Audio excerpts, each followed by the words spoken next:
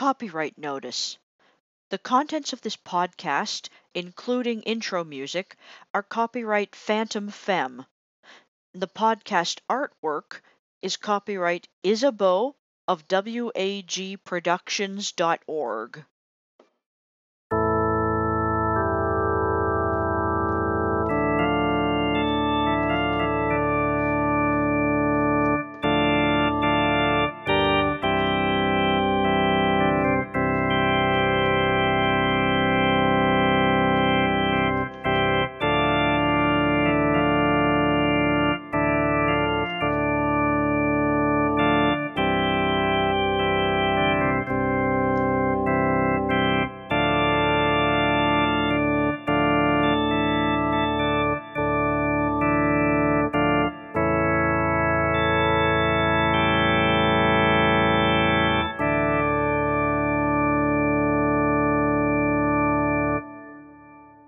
In this labyrinth, justice from the heart of the Phantom of the Opera. Hello, everyone, and welcome back after yet another long unplanned hiatus to episode 22 of In This Labyrinth. Huge thanks to everyone for tuning in, joining back in, and for your patience. I had a bit of a glitch with the credit card that pays for my hosting. I thought I'd renewed it properly when it expired, but apparently not, although I don't actually entirely understand what happened there. And it's apparently all fixed and back up and working now. Here's hoping. But yeah, for a while my hosting got frozen there while I got that sorted out. And on top of that, of course, the school year started. And of course, I'm teaching online this year because, at least where I am, all the colleges and universities have gone to online teaching, like all online teaching, no in-person classes because of the pandemic. And I've never taught online before, so it's been a bit of a learning curve. Plus, of course, as fellow disabled folks out there will appreciate, no matter what the specs say, you never truly know how accessible something's going to be till you actually dive in and try it. So there was some angst about that too, as I was getting set up and started up teaching online and getting the hang of how that works. It's actually turned out to work very well, thank God, and to my surprise and enormous relief, to be much more accessible than I expected. But yeah, getting set up with that and getting used to that kind of took up all my bandwidth for a while. Plus, of course, the first round of assignment marking came in. So, alas, that had to take priority over recording for a while there. So, yeah, all those things kind of conspired together to delay getting this episode out. Again, really sorry about that. I had really hoped to have this episode out way before now, but yeah, my workload and my energy level kind of set a joint, this thing does not happen, to that. Sorry, couldn't resist. Anyway, I've got what I hope will be a really interesting episode for you all here, in which I thought I'd once again bring you all a review and analysis of one of my personal favorite fanfics. It's one that I've read and reread a bunch of times now, and it's one that I suspect I will read and reread many more times, because it's extremely rich. There's just so much in it to unpack. And so I thought I'd share some of that here on the show. So for this episode, I wanted to go back and do another fanfic Phantomlit review / analysis. Because honestly, this fic feels kind of eerily relevant right now, even though it was actually written quite a number of years ago. And it's another piece of brilliance by the awesome human being who goes by the name Quiet2885 on fanfiction.net. You'll recall I reviewed another one of their stories back last December, I think it was. I reviewed their story When All Is Lost and talked about how that fic brought in the concept of environmental justice in a way that I haven't seen before or since in a fanfiction. Although, if others out there have, do tell me, I'd love to read it. So, this is another fic by the same author, and in fact, there's two versions of it. There's the original version on fanfiction.net, and it's still up on fanfiction.net, called Shadow Government. And then there's also a version of it published on, definitely on Kindle, and I think in hard copy on Amazon too, called Shadows Over Eden. And I'm going to be focusing my review analysis mostly on the fanfiction.net version because, in honesty, I like it better. That may not be entirely fair because I've only read the published version once fairly recently, whereas I've read the original fanfiction.net version 3 or 4 times now. But interestingly enough, the version that's published on Kindle has some significant changes from the original fanfiction.net version. And at least on first reading of the published version, I have to say I didn't find those changes worked as well. Maybe that's just because they were a bit jarring because they weren't what I was expecting.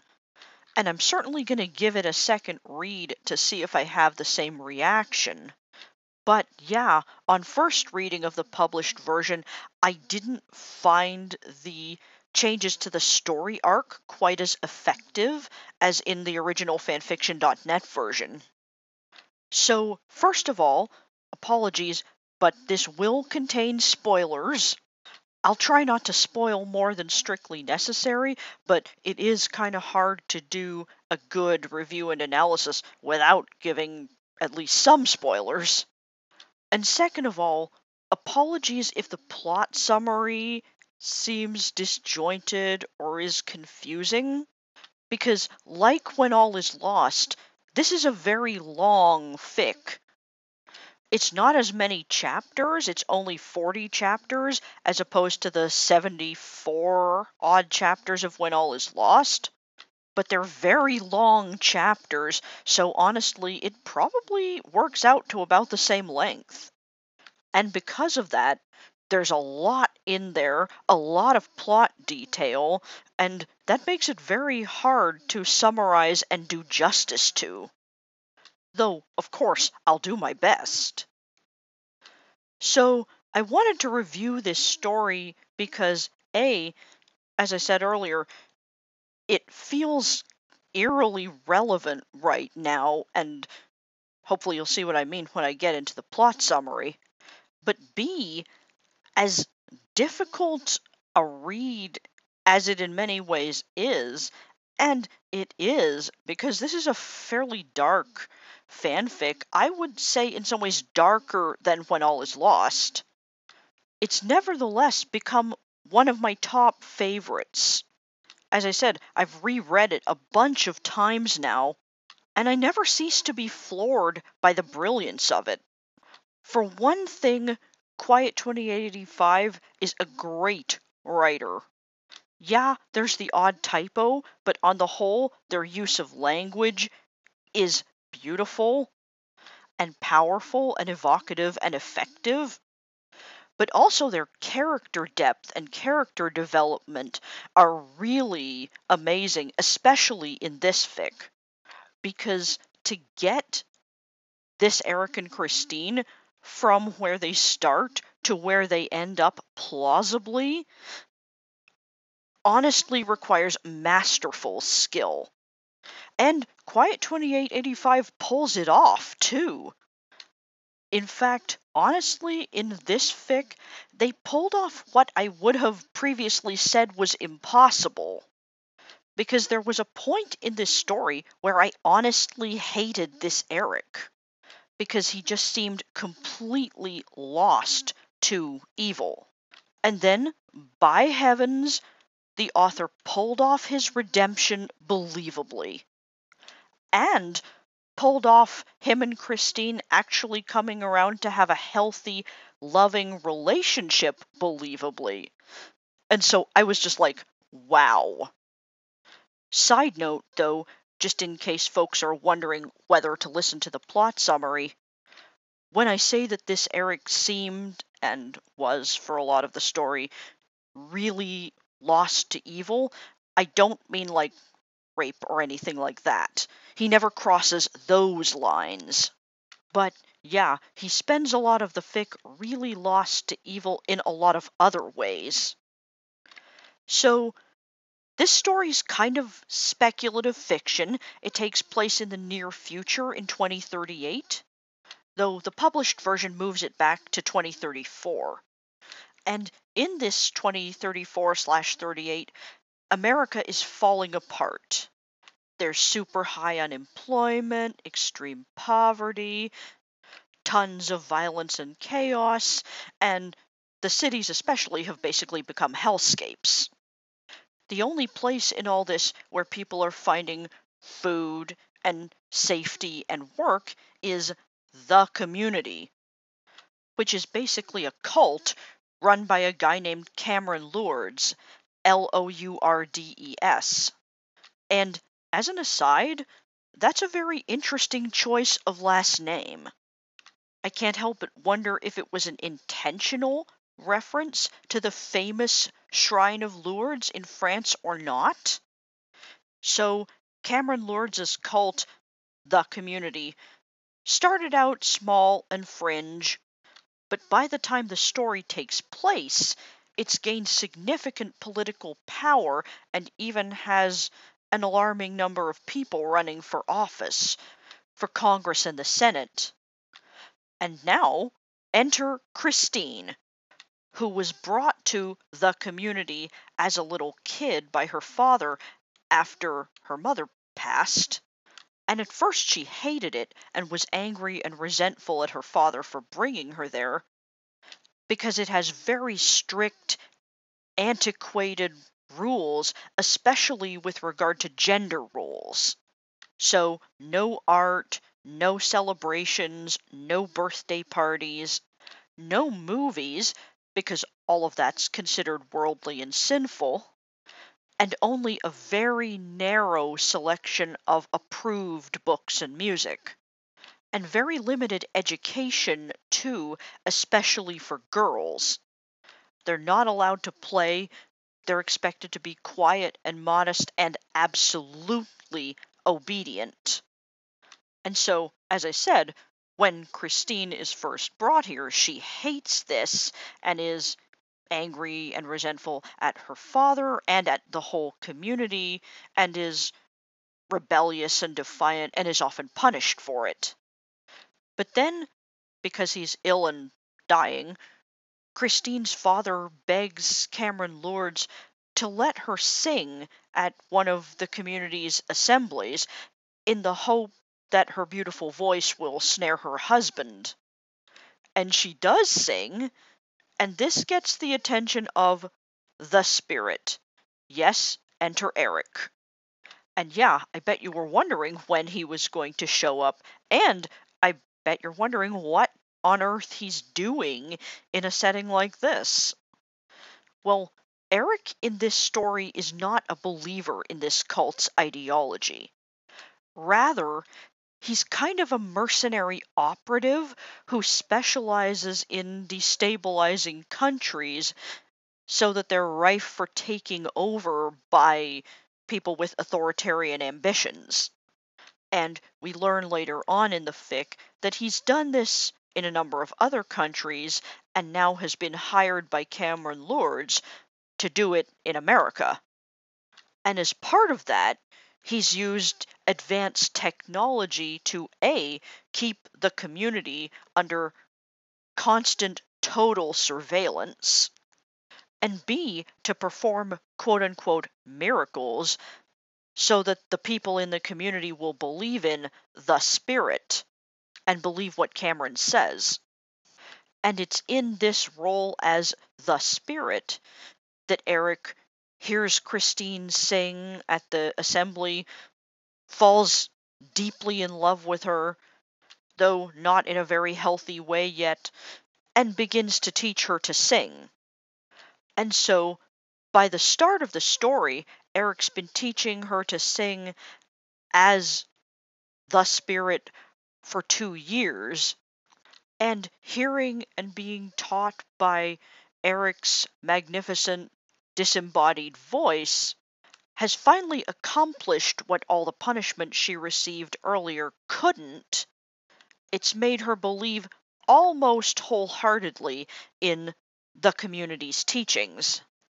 I say almost because, although now brainwashed and deprived of a good education, Christine is not unintelligent by any means, and she's also very compassionate and empathetic.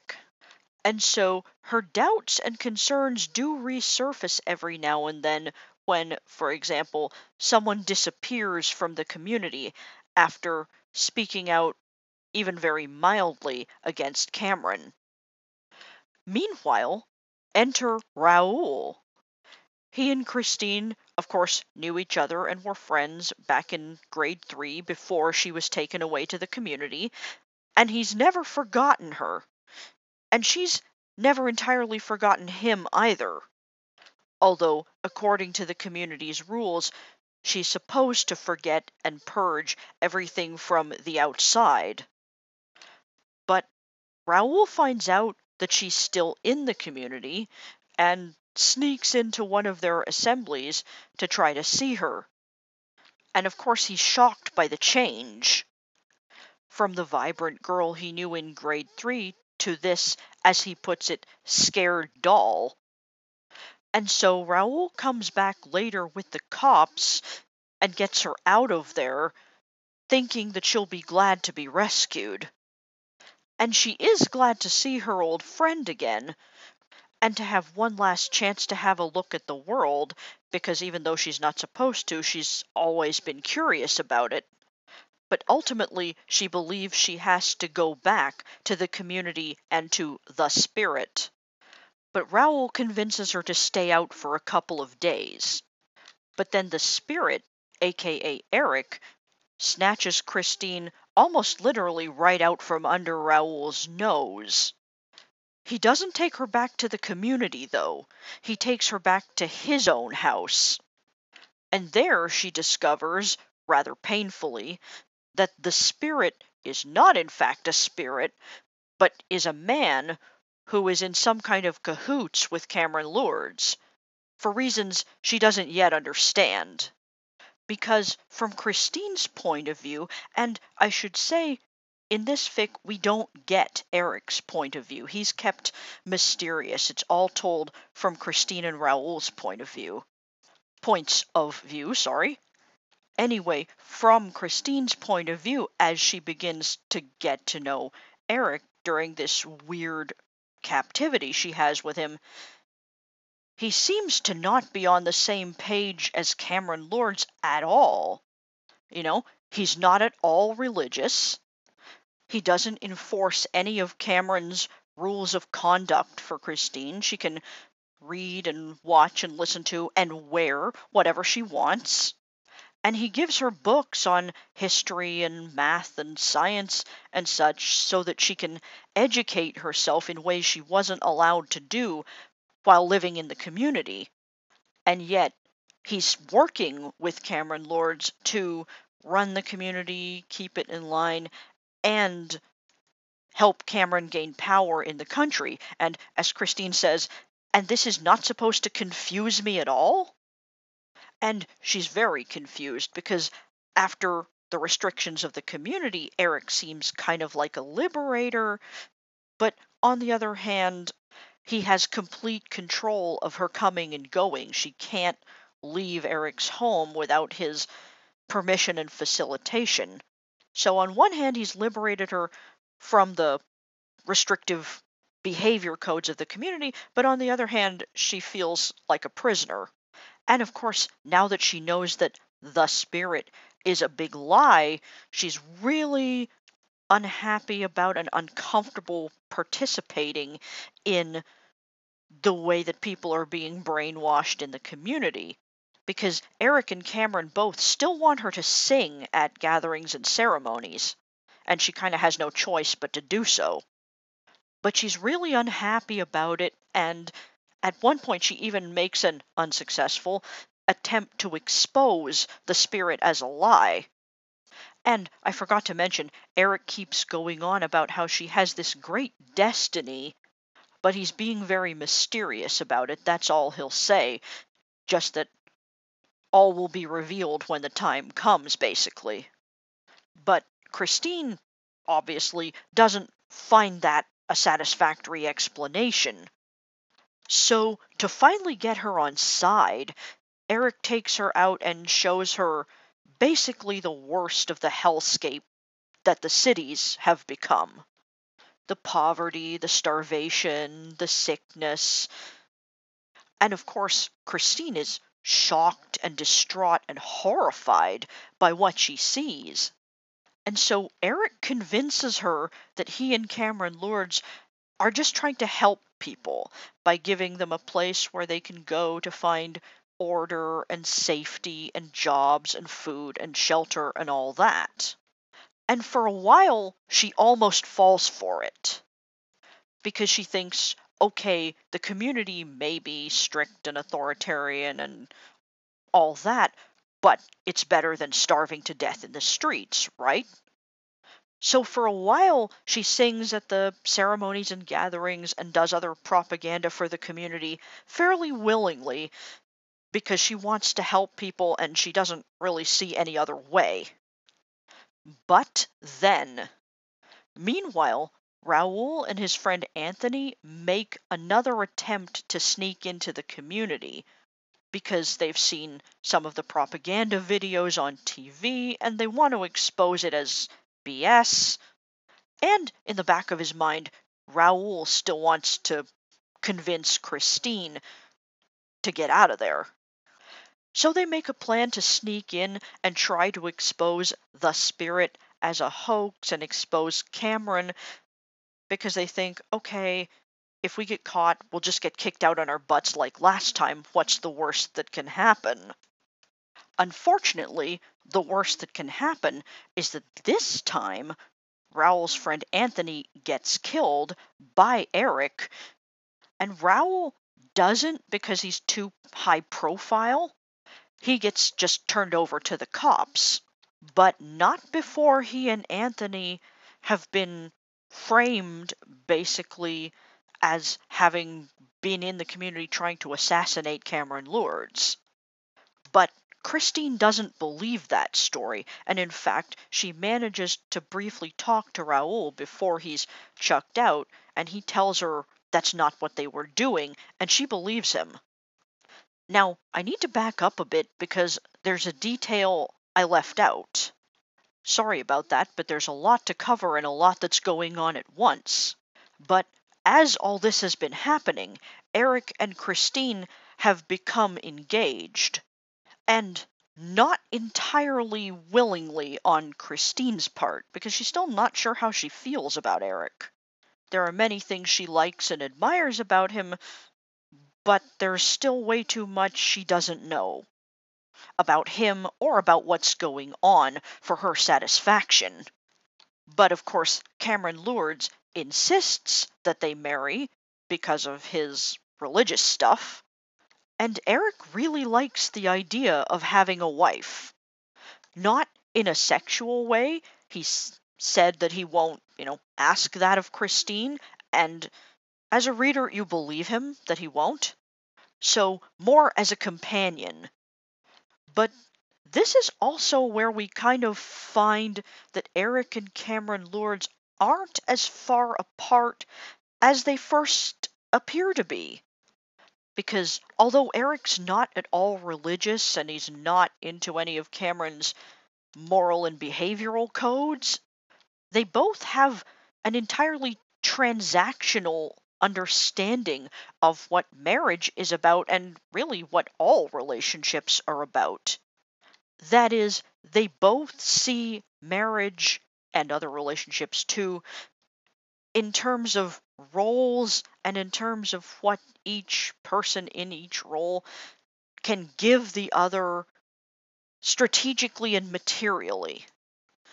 The only difference is that where Cameron sees a wife's role as to cook and clean and have lots of babies, and of course be absolutely obedient to their husbands, Eric sees Christine's role as his wife as to be beautiful and to be happy in exchange for what he can give her, which is wealth, material positions, and power at his side in the new society that he and Cameron are building. And he doesn't really understand why Christine doesn't want any of that. He doesn't really understand why she doesn't find that a satisfactory exchange, except to figure that she must still be repulsed by him because she's seen his face by now, and to figure that she must be pining for handsome Raoul. So back now to where Raoul and Anthony have been framed for attempted assassination of Cameron Lourdes, and Anthony has gotten killed. And as I said before, Christine doesn't believe that story. Well, she knows Anthony's dead, but she doesn't believe that he and Raoul were there trying to kill Cameron. Well, she doesn't know Anthony, but she knows Raoul, and she doesn't believe he would be involved in something like that.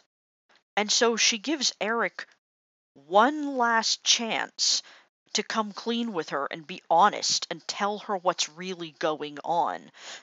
And he doesn't. He shrugs off her questions and sticks to the story about them being there to kill Cameron. So, after that, Christine decides that she really finally needs to know the truth. But she doesn't actually get an opportunity to learn the truth until the day before her and Eric's wedding. Because he finally goes out for a while that day, and while he's out, Christine finds a way to break into his computer room, basically.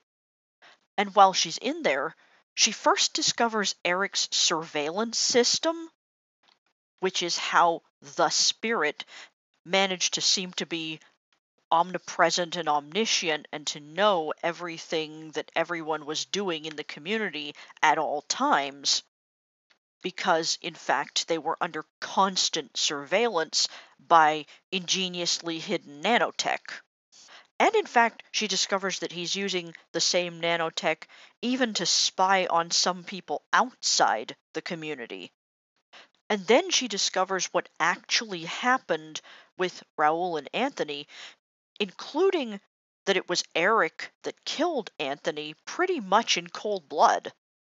And so Christine is understandably shocked and horrified and distraught, not only at the things Eric's done, but because she's also genuinely begun to care for him. So she uses the fact that by now Eric trusts her enough that he's given her access to one of the exits so she can go up for sunlight and fresh air occasionally. She uses that to make a break for freedom. And of course, she runs to Raoul with help from Meg and Meg's mother, because she can't really think of anyone else whom she can trust to go to. And she and Raoul make a daring middle of the night escape to Canada. But of course, to say that Eric is livid when he finds out that she's gone is an understatement of epic proportions. Now, I should say here that this part of the story is where the published version begins to diverge significantly from the original version on fanfiction.net. There have been minor differences between the two up until now, but this part of the story is where they start to diverge in a major way. Because in the published version, it's actually Cameron Lourdes who gets Christine away from Eric and basically sends her off with Raoul.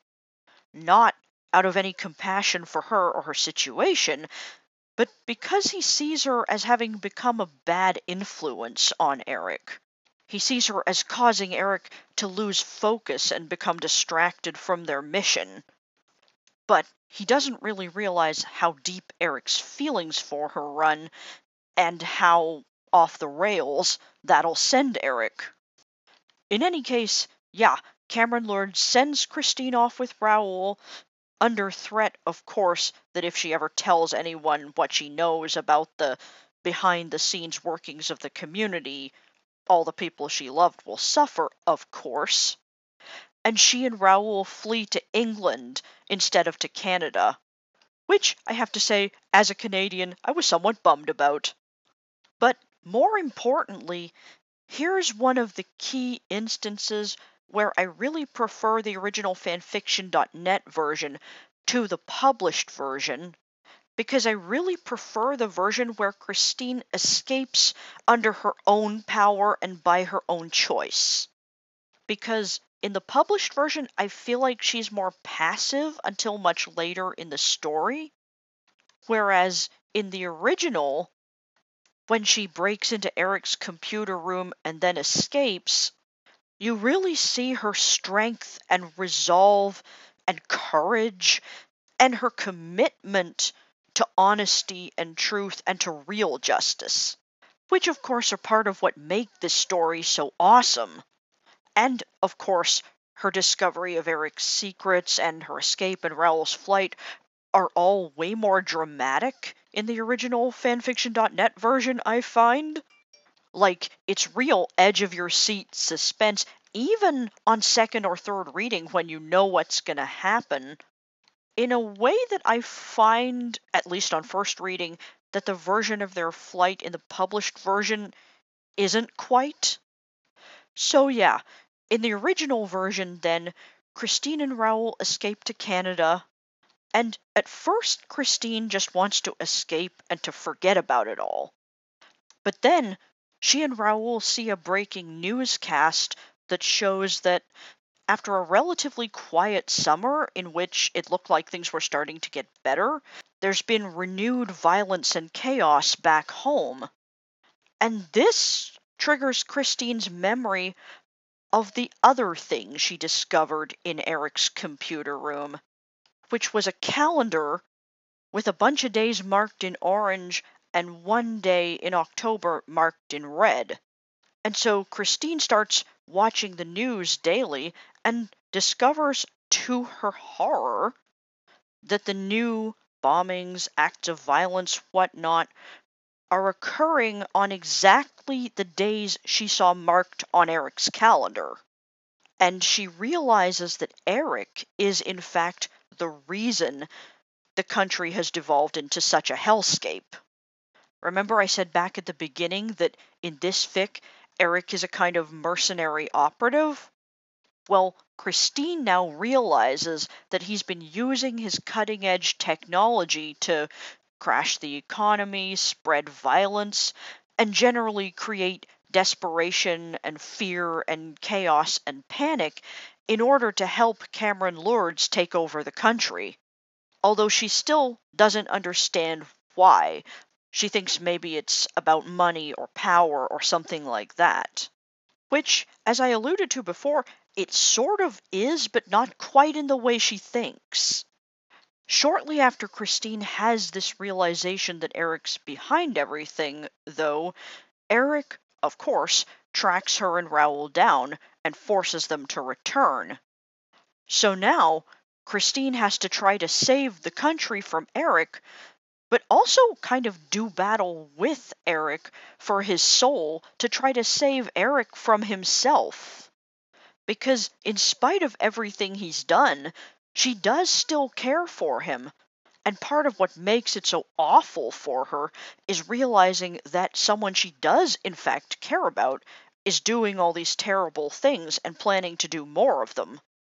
So I won't give away the ending, because God knows I've given enough spoilers already, except to say that this part of the story, the kind of very extended final lair, is another case in which the published version again diverges significantly from the fanfiction.net original. And here, too, I have to say that I prefer the original. I find the fanfiction.net version ending much more satisfying. Even though Eric's actions during the final Lair chapters are darker, for lack of a better word, in the original, and it takes him much longer to start showing signs of beginning to change. For example, in the original version, although he doesn't cross any lines with her sexually, thank goodness, Eric does force Christine to marry him, whereas he doesn't do that in the published version. So yeah, in the original version, it's really quite a drawn-out struggle for Eric's soul. And as I said back at the beginning, on first reading especially, by this point in the story, I honestly hated this Eric. He was such an asshole. Pardon my language. But then, through this drawn-out battle that Christine engages in to try to save Eric from himself, as I mentioned earlier, incredibly, the author believably pulls off his redemption, his transformation. And it's really beautiful and powerful. And also, just like Christine's flight with Raoul earlier, it's edge of your seat suspense all the way. In a way that, again, I feel like the published version doesn't quite pull off. Which is ironic, because usually in fanfic or phantom lit, I like it when you can see sort of seeds of Eric's redemption early on in the story. In this case, it feels like it denouements too quickly, like it de-escalates the drama and suspense too quickly. But that might just be because it was my first time reading the published version, and I was expecting the wild ride that you get in the original. So I'll be interested to see if I react the same way when I read it again. But also, without giving spoilers, the ending to the published version felt very transactional. And so I didn't find it as hopeful and beautiful and powerful as the original. Because in the original, Christine's already married to Eric, as awful as that is because it was forced. So in the end, she has nothing left to bargain with. All she can do is listen to Eric and offer him genuine compassion and pray that that's enough. And Eric has to come to terms with the fact that he can't buy her respect and regard. That it really isn't about his face or about Raoul. It's about that no amount of money or power is going to make Christine okay with the things he's doing. And so if he wants her respect, her friendship, or for them to have any chance in hell at real happiness, he's going to have to finally drop the path of destruction he's been on. And as I said before, in the original, it's a really wild ride. You don't know till the very last minute which way he's going to choose. Or you're not sure till the very last minute. And you don't know if his process of thrashing about trying to choose is going to get Christine and or Raoul killed. Or him, for that matter. But at the risk of spoiling, that whole process, that whole struggle, makes the ending, when you finally get to it in the original, feel much more authentically redemptive, much more authentically transformative.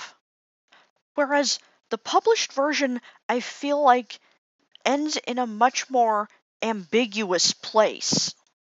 Partly because the original fanfiction.net version has a series of epilogue chapters that aren't in the published version.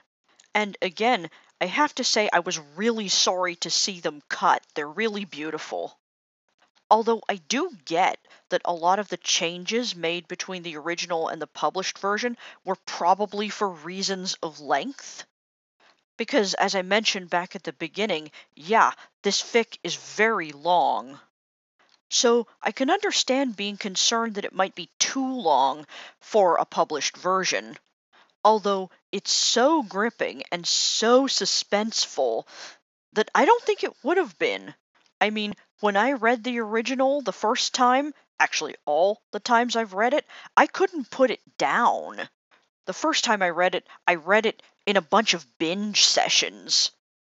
It was too long to read in a single binge session, but yeah, I read it over several all-nighters. So yeah, I think the length of the original might have been able to be gotten away with because it's so well written and such a page turner. And also because it's such a fascinating and, as I alluded to at the beginning, I feel like very timely exploration of the intersection of trauma and politics. Because that's not something we, either as a society in general or in the phantom world, tend to really think about. We tend to think of them as separate. We tend to think of trauma as something that happens privately to individual people or maybe within individual families, and politics as sort of what happens out in the world in public. And this fic is a really brilliant exploration of how things can be not nearly so cut and dry. And that's explored particularly through the character of Eric. Because we learn in a series of flashbacks that Eric's home life growing up was materially very affluent, yes, but emotionally impoverished to say the least. Plus, of course, he experienced a lot of discrimination in the world outside his home, too, because of his being severely disfigured. And that builds up in Eric a really toxic combination of very justified anger blended with very unjustified self hatred, overlaid or hidden from himself, but just barely, by a protective covering of contempt for the rest of humanity and sense of superiority because of his off the charts IQ. And that nasty combination leads Eric ultimately to his work as this kind of mercenary political operative who specializes in destabilizing countries. Because A, he wants just straight up revenge and to make other people feel the same level of pain he does. But B, because of his intelligence and education, Eric understands what happened to him, the trauma and exclusion that he experienced, as systemic failures. That is to say, he understands them as failures of systems, the medical system, the educational system, the criminal justice system, etc., not just as failures of individual people's behavior or of individual people's empathy or compassion.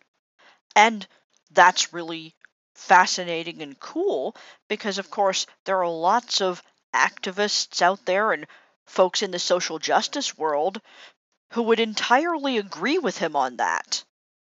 And in fact, there are many activists and folks in the social justice world who would even go one step farther and would argue that failing and excluding and marginalizing someone like Eric is not a glitch or a bug of those systems. It's not a failure of those systems.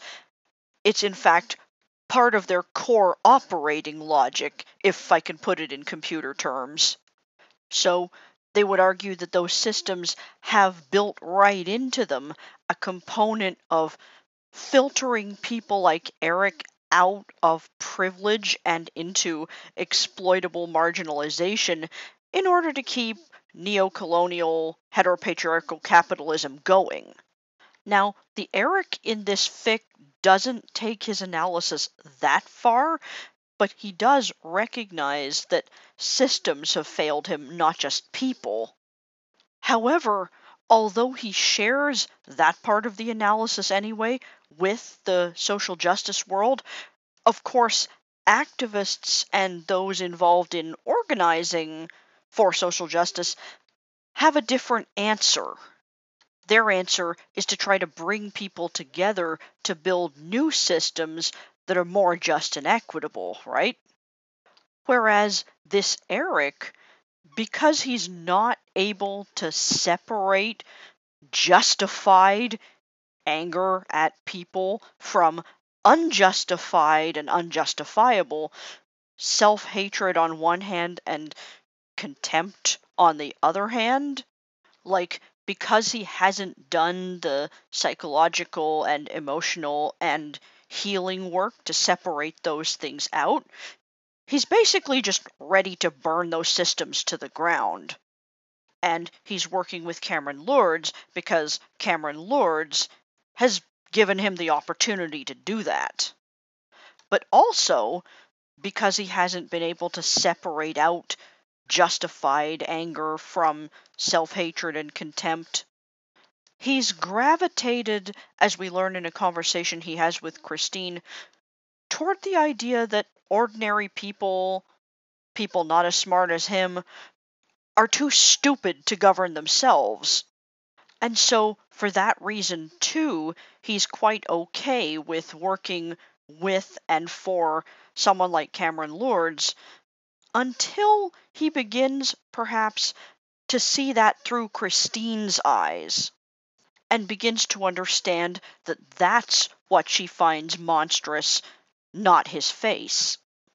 Meanwhile, Christine is at a slightly different intersection of trauma and politics. Because, of course, she's had the very traumatic experience of being taken away in, like, grade 4 and imprisoned in a cult by her own father, where the cult attempts to brainwash her, right?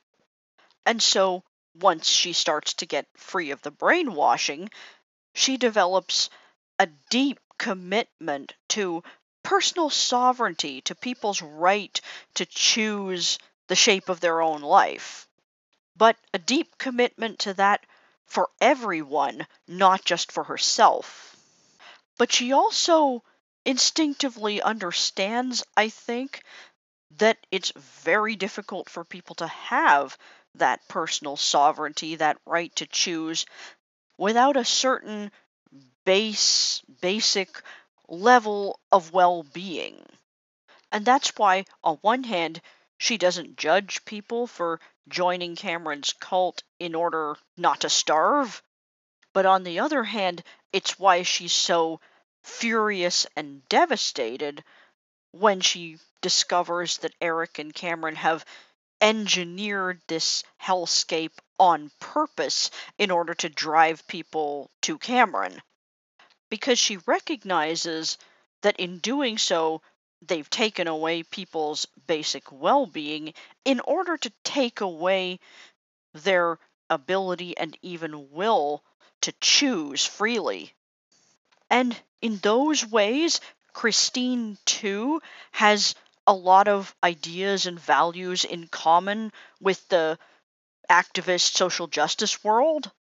Like, she definitely shares with many activists and social movements that cherishing of people's self determination, but also the recognition that people need a basic level of well being to be able to even have self determination. But again, as with Eric, she has a different answer.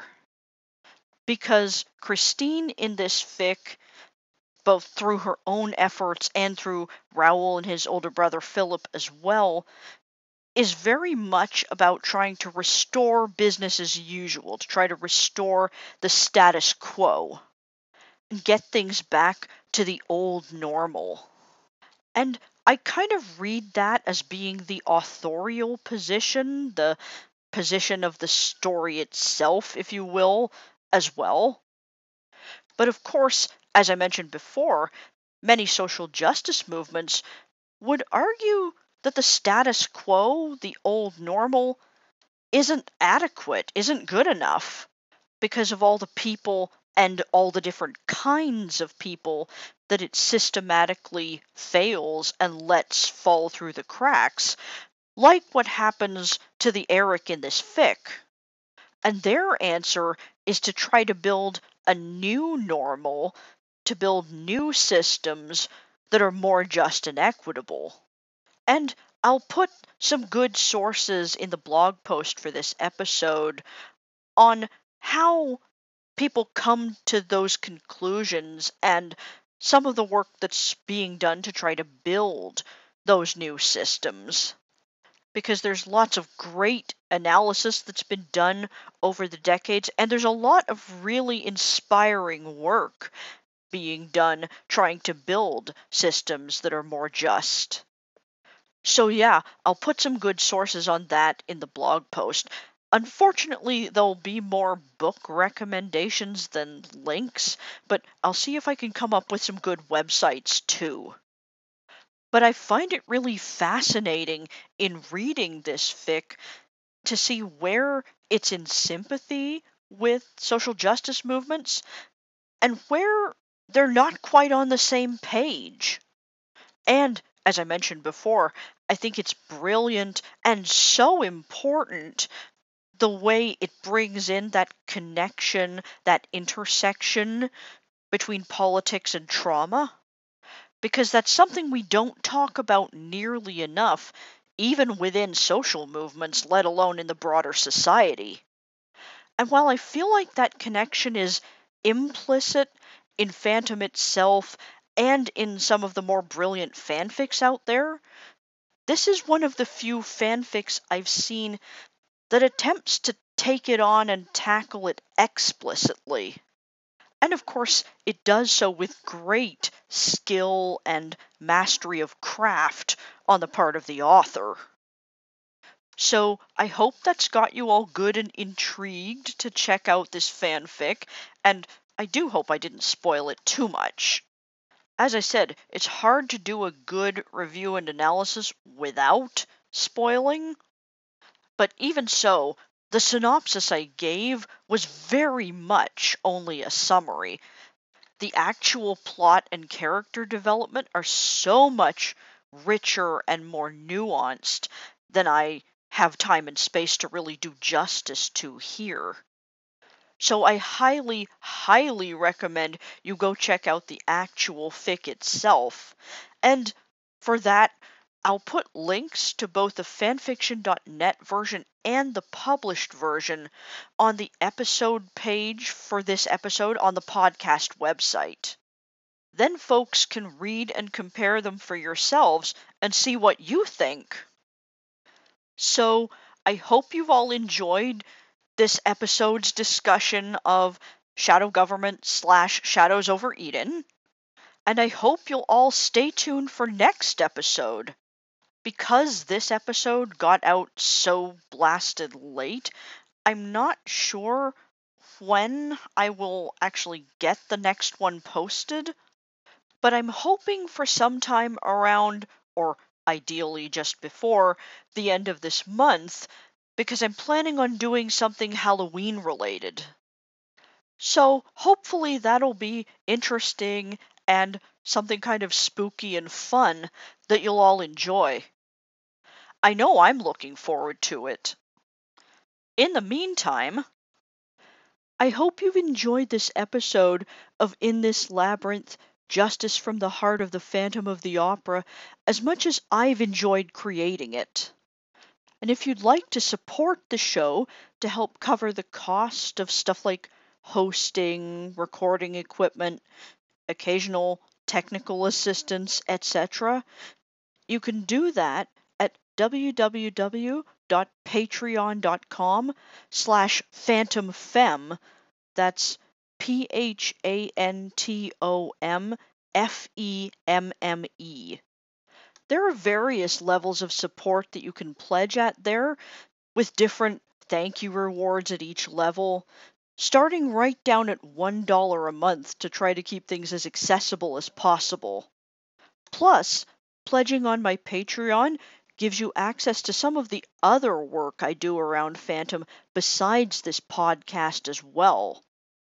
You can also support the show, of course, by liking, following, and sharing on social media. and by rating and reviewing on iTunes, Google Play, or whatever platform you listen on. And all that helps every bit as much as financial support because it helps boost the show and makes it easier for new listeners to find it. And last but definitely not least, you can of course contact me in the show. And I always love hearing from listeners. So you can tweet to at ITL Podcast. You can post or comment either on the Facebook page or in the Facebook group, both of which you can find by searching for the title of the show.